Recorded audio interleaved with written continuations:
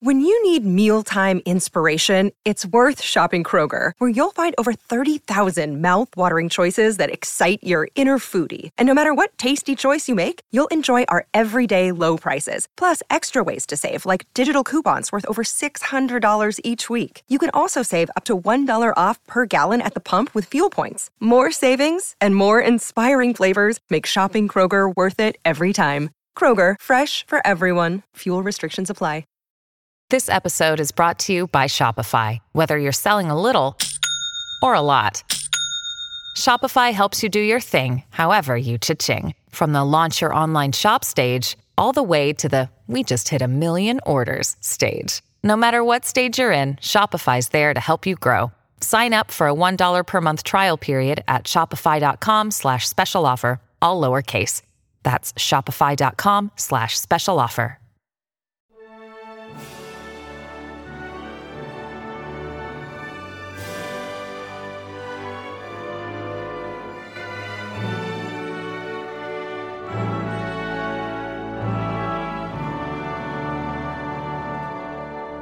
Welcome back to the Welsh History Podcast, episode 73. The slow erosion speeds up.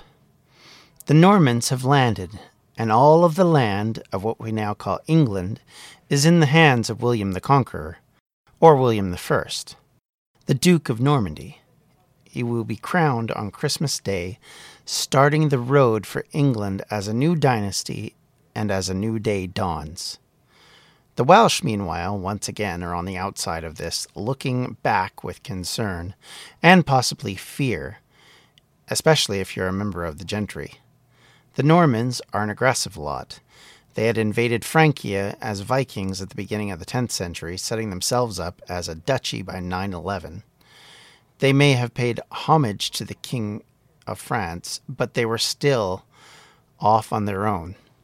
In 1042, for example, they invaded Italy, coming into conflict with the old empire based in Constantinople, who still sought to influence the former Roman western half at this stage.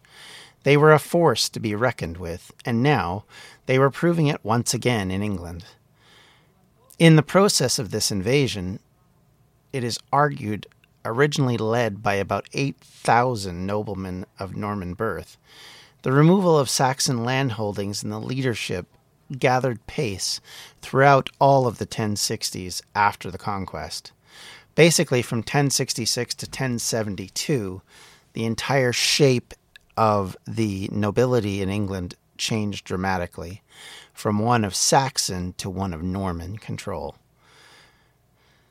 The English were pacifying through fierce intervention and castle building, something the Normans were very good at and had been using to stop revolts in France. Once the Normans had control of the English population, so much so that William spent almost all of his remaining years in France, they then turned to the west and the north and contemplated how to turn against their Celtic neighbors who had survived the Saxons and the Vikings to this point. This must have eaten at the Welsh kings. Since the days of Penda, the Welsh had struggled, and we have chronicled often about their issues with self-mastery in the face of opposition both inside and outside of their kingdoms. Even under Griffith, there was always an undercurrent that things were on the brink. Peace was short-lived in the Welsh kingdoms, from Gildas to the Normans. This was not going to change now. With the defeat of Godwinson, William then handed his lands in Hereford and Wessex to William Fitz-Osbern. Fitz-Osbern was a relative of William's and a close advisor to the king. Like most of the Norman nobility, he was rewarded with lands in England after the conquest. In fact, much of the Norman nobility only got involved because of the rewards that would come afterwards. And obviously, with the elimination of the Saxon nobility, there was much to be gained in this situation. Probably most interestingly is the fact that William then turned most of his more capable and best advisors on to defending the borders of England against Wales. And I think that's something that we have to look at and consider when we look at this situation, is that both the most aggressive and the most successful generals were turned this way. Fitz-Osborne himself was a very good commander, a very structured commander, someone who was able to plan, plot, and prepare for what was to come. And that is something you can't just manufacture. You have to have these people in place. In fact, Fitz-Osborne would establish the first stone castle in Wales. He created this at Chepstow and laid the foundation in 1067 for the main tower. This positioning of the Norman lord in the south let the Welsh know things were about to become very difficult. Fitz-Osborne was a very capable leader and, as we said, would appear to have set up his earldom even before he ended up in conflict in a way that set it as a staging post for what was to come. The Normans were not going to be happy with just holding on to the land that they had. They consistently pushed at every juncture from this point for at least the next 50 years into other parts of the United Kingdom and the British Isles in general, including Ireland. They would continue to try and take all of Britain and try and take all of Ireland into their sphere of influence one way or the other. And so this was the staging point for Wales, but there were certainly other places which they were doing similarly. They invaded Scotland later. They would again invade Ireland and would continue to seek to try and take over Ireland throughout all of the Norman and Plantagenet era. This was an agenda item for them. But William would not only set up Fitz-Osborne, he would also position other loyalists to him in positions of power along the Welsh border. Roger of Montgomery and Hugh the Fat, as he will be referred to, or Hugh of Cheshire, will be positioned in various positions north and central of the Welsh border. And basically, in a way, they are used as a buffer, and in a way are a buffer state to the rest of England from Wales. Montgomery, in fact, becomes created as an Earl of Shrewsbury, which had been a key Saxon stronghold against the Welsh invasions in the past, and it was the one-time seat of the Crown of Powys. But it's since the 9th century been a part of the defense against the northern Welsh kingdoms. In 1067, as the Normans began to run into resistance by Saxon nobles, Blethyn ap Kivin, King of Gwynedd, allies himself with Eadric the Wild, the Saxon landholder of Mercia, the so-called stylized Earl of Mercia. The Mercians and the Welsh, of course, had fought each other on numerous occasions, which we've chronicled here before, but they've also allied several times over that same period. There have been times when the kings of Gwynedd and the kings of Mercia actually used each other to try and benefit themselves. They also would trade off territory and influence to try and keep the other one happy and keep them on board.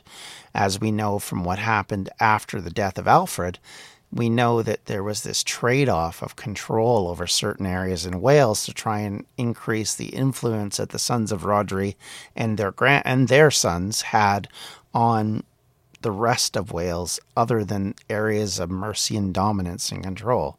So this is not an unfamiliar thing. Also, we know from the last episode and many before that, that the Welsh were trying to consistently be involved in the English debate and battle over who should be the king, and in fact allied themselves with the North and with Harold at different times and at different places, but never really allied themselves with the Normans. And so thus they saw a common cause with these people, and I'm sure must have figured that if they could rile them up enough, they could weaken England enough that it might either split back into separate states again, or fall back into chaos, or even better, set up somebody more. If you're like me and eating healthy is a bit of a problem, let me bend your ear a little bit to eat stress-free this spring with Factor's delicious, ready-to-eat meals. Every fresh, never-frozen meal is chef-crafted, dietitian-approved, and ready to eat in just 2 minutes. Choose from a weekly menu of 35 options, including popular options like Calorie Smart, Keto, Protein Plus, or Vegan and Veggies.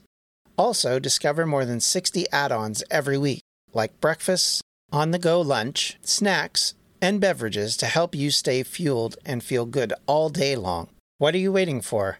Get started today and fuel up for your springtime goals. Get chef-prepared meals on the table in 2 minutes with Factor's ready-to-eat meals, so you can get back to doing what you love this spring. Also, if you're looking for gourmet meals, try meals that feature premium ingredients like filet mignon, shrimp, truffle butter, broccolini, and asparagus. We're celebrating Earth Day all month long. Look out for the Earth Month Eats badge on the menu for our lowest carbon footprint meals.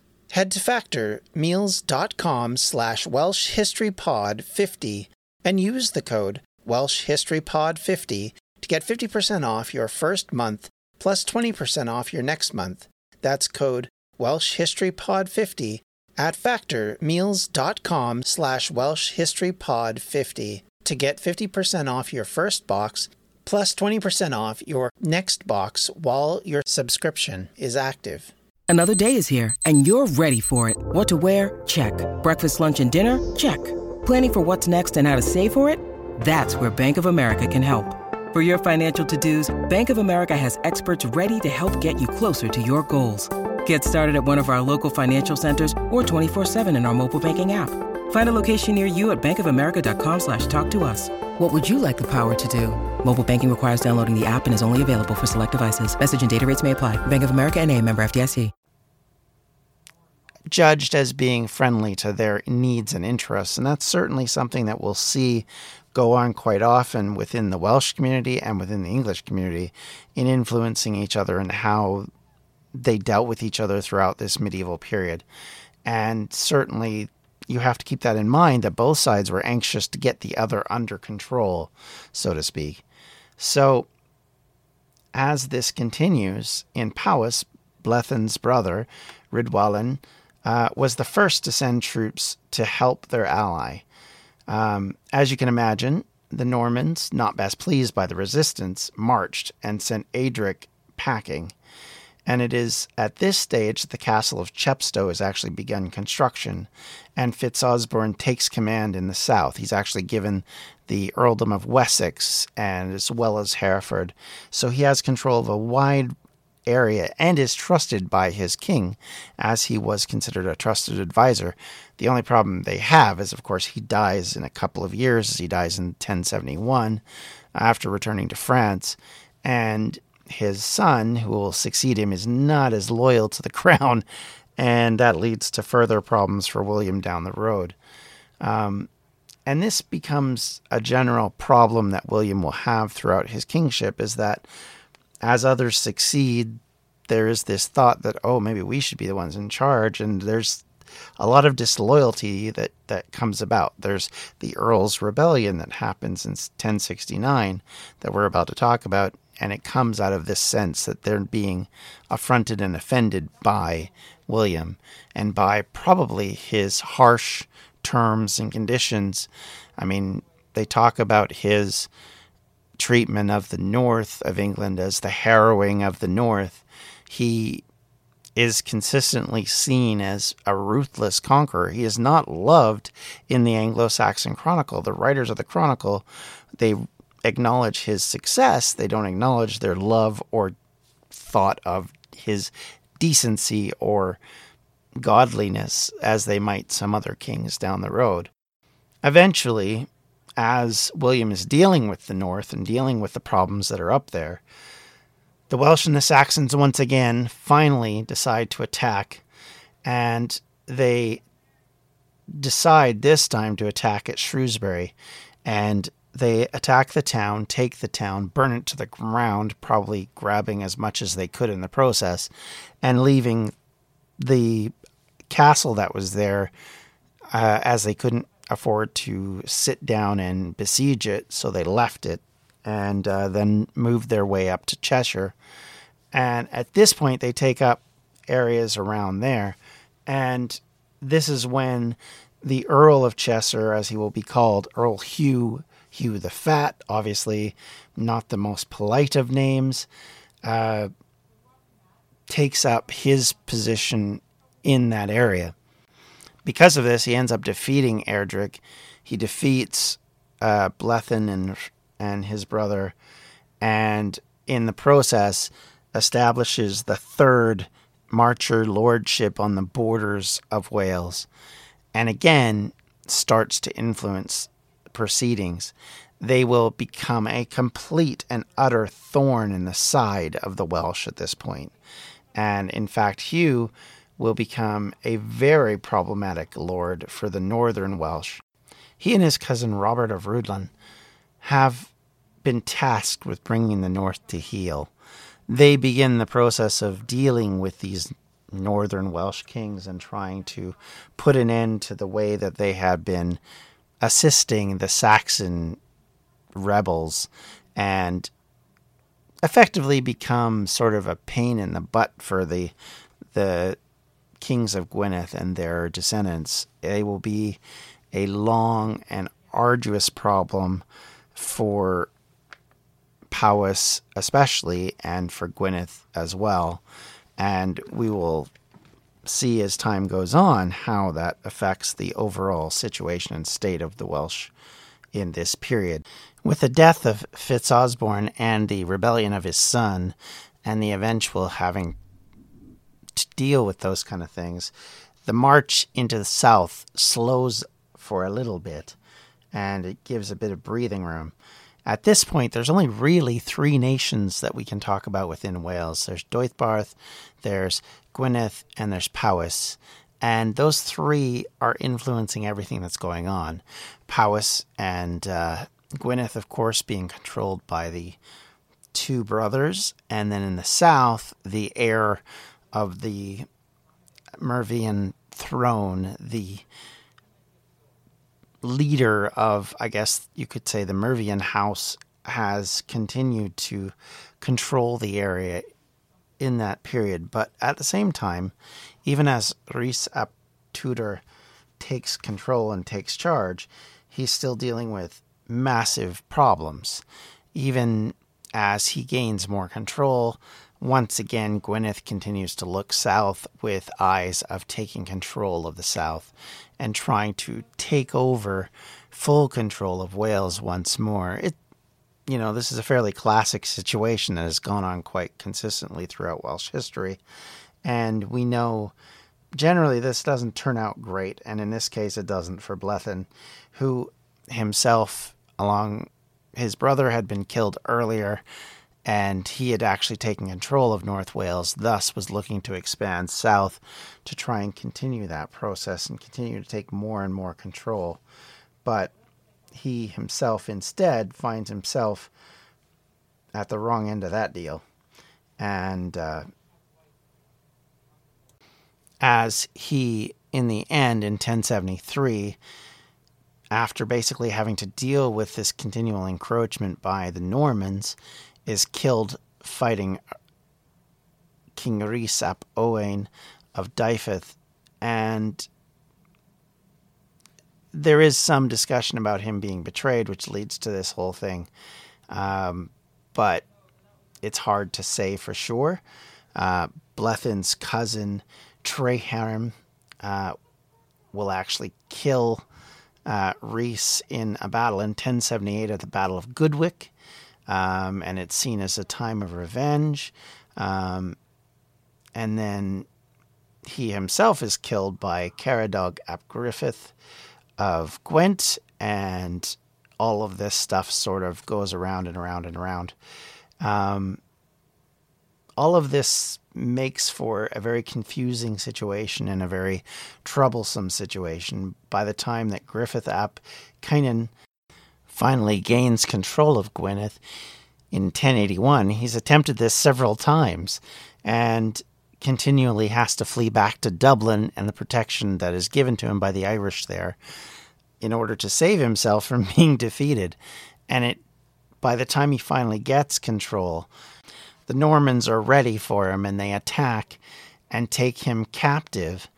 And in the end, having to deal with all of these problems, he still manages to maintain his kingdom even beyond this, and in the end, finally consolidates it until the 12th century. And that is a heck of a long time. Even though he has all these problems, he still seems to manage to grow out of it. And we're going to talk in further detail about this whole situation. But what we're focusing on now is the fact that what we're seeing is this Norman advancement followed by increasing internal conflict is creating opportunity for the Normans to continue to advance. We talked about how in the south things halted for a bit up till 1075. Well, that all comes to an end, and we start to see the Normans push into the south. They start to seize land. They go after Gwent initially, and then they continue to move further and further inland as they go, and they'll seize quite a lot of territory in the southeast.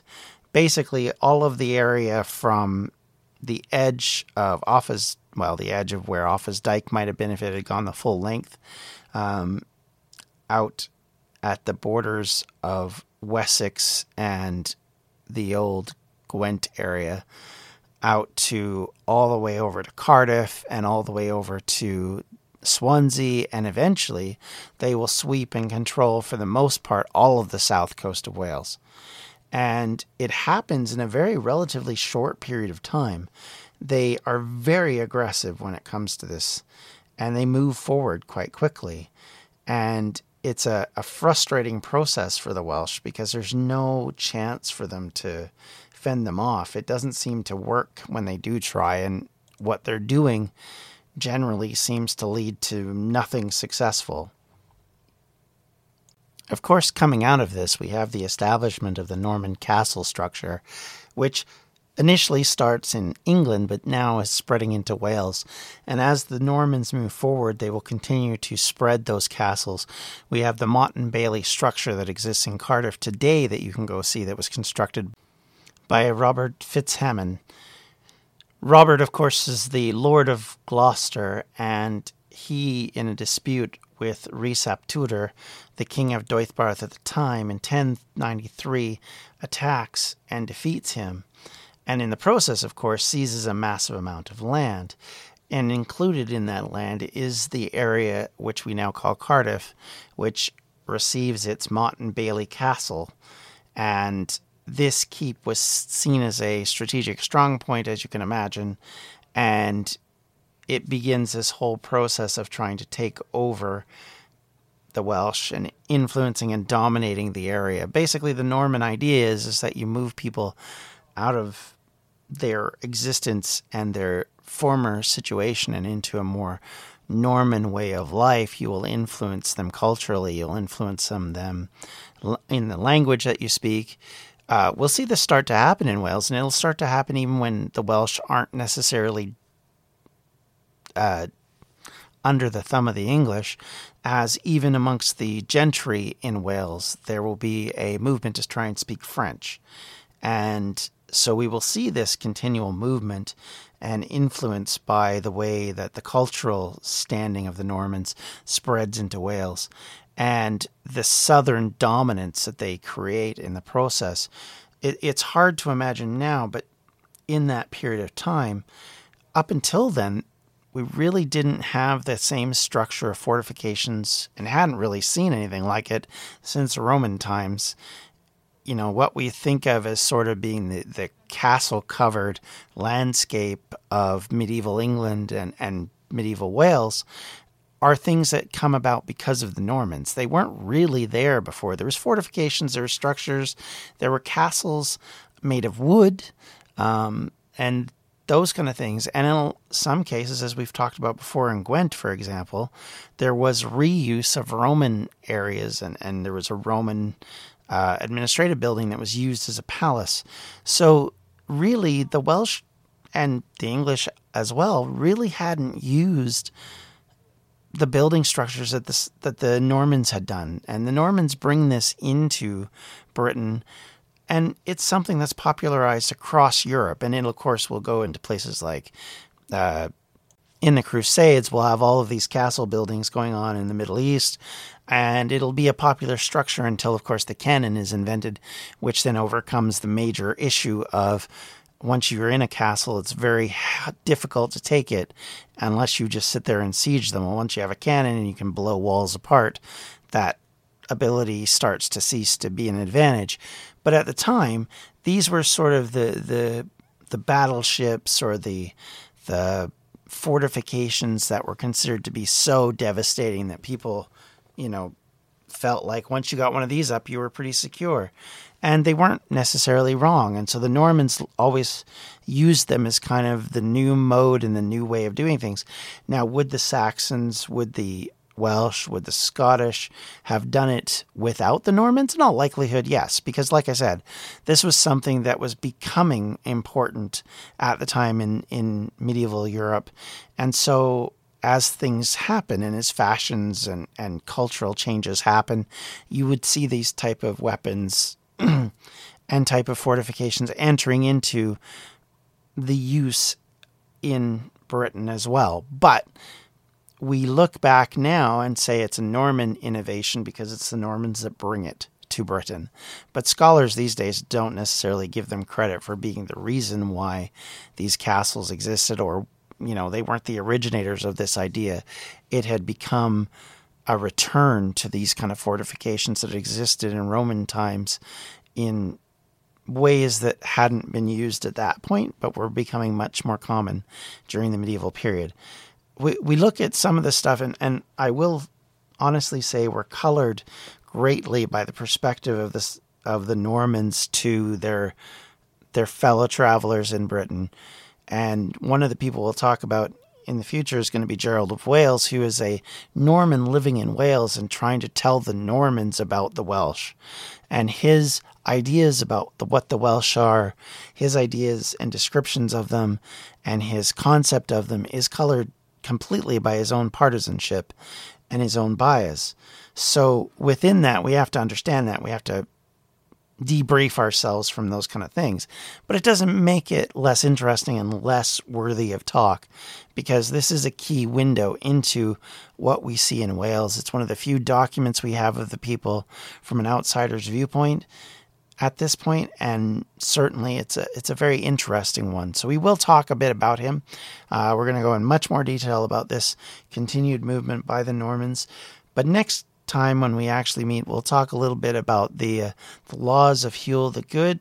I said for a while I was going to do this, and this is the perfect time, because this is when these laws come into much sharper focus, when they're codified and dignified as a law in Welsh history, and in some cases, of course, ridiculed for being laws in Wales by some others who are looking from the outside.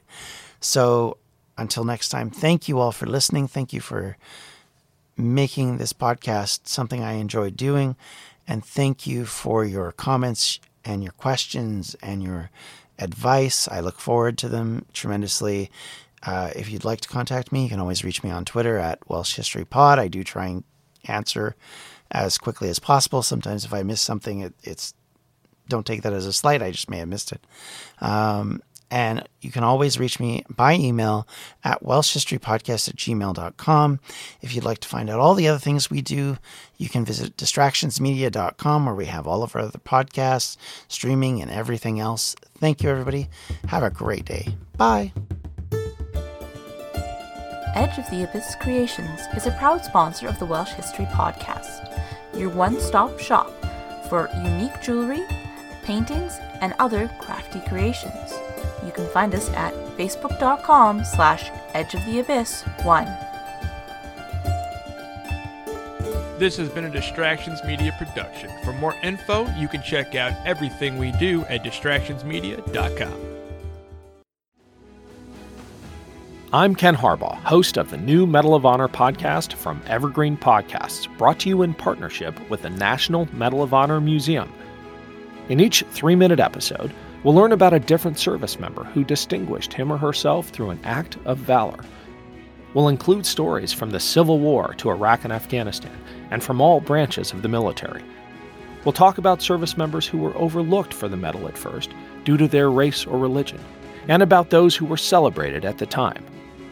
We'll hear stories of soldiers like Audie Murphy, future Hollywood star who mounted a burning tank to hold off German infantry in World War II. And people like Dr. Mary Edwards Walker, a Civil War Army doctor and the only woman to receive the Medal of Honor so far. Learn about these heroes and more wherever you get your podcasts.